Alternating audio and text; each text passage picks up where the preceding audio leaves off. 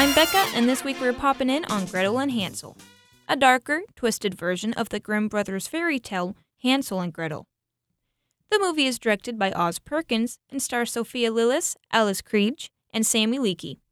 Gretel and Hansel start with Gretel and her little brother Hansel being kicked out of their home by their mother, who's mad at Gretel for not getting a job as a maid. After being kicked out, Gretel and Hansel meet people who send them on their way to a village, which is a 2-day walk away. On the way to this village, the two stumble upon a house in the middle of the woods. Once inside the house, the two meet an old woman named Hulda, who has other plans in mind.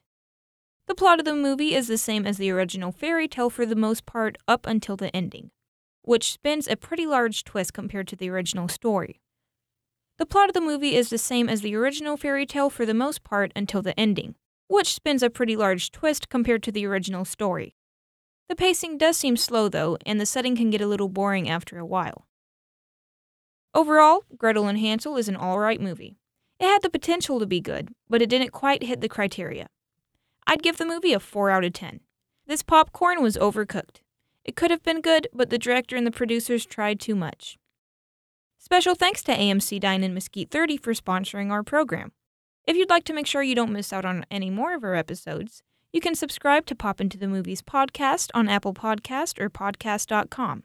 And don't forget you can watch a trailer of the movie plus other information about the movies we review at tinyurl.com/popintothemovies.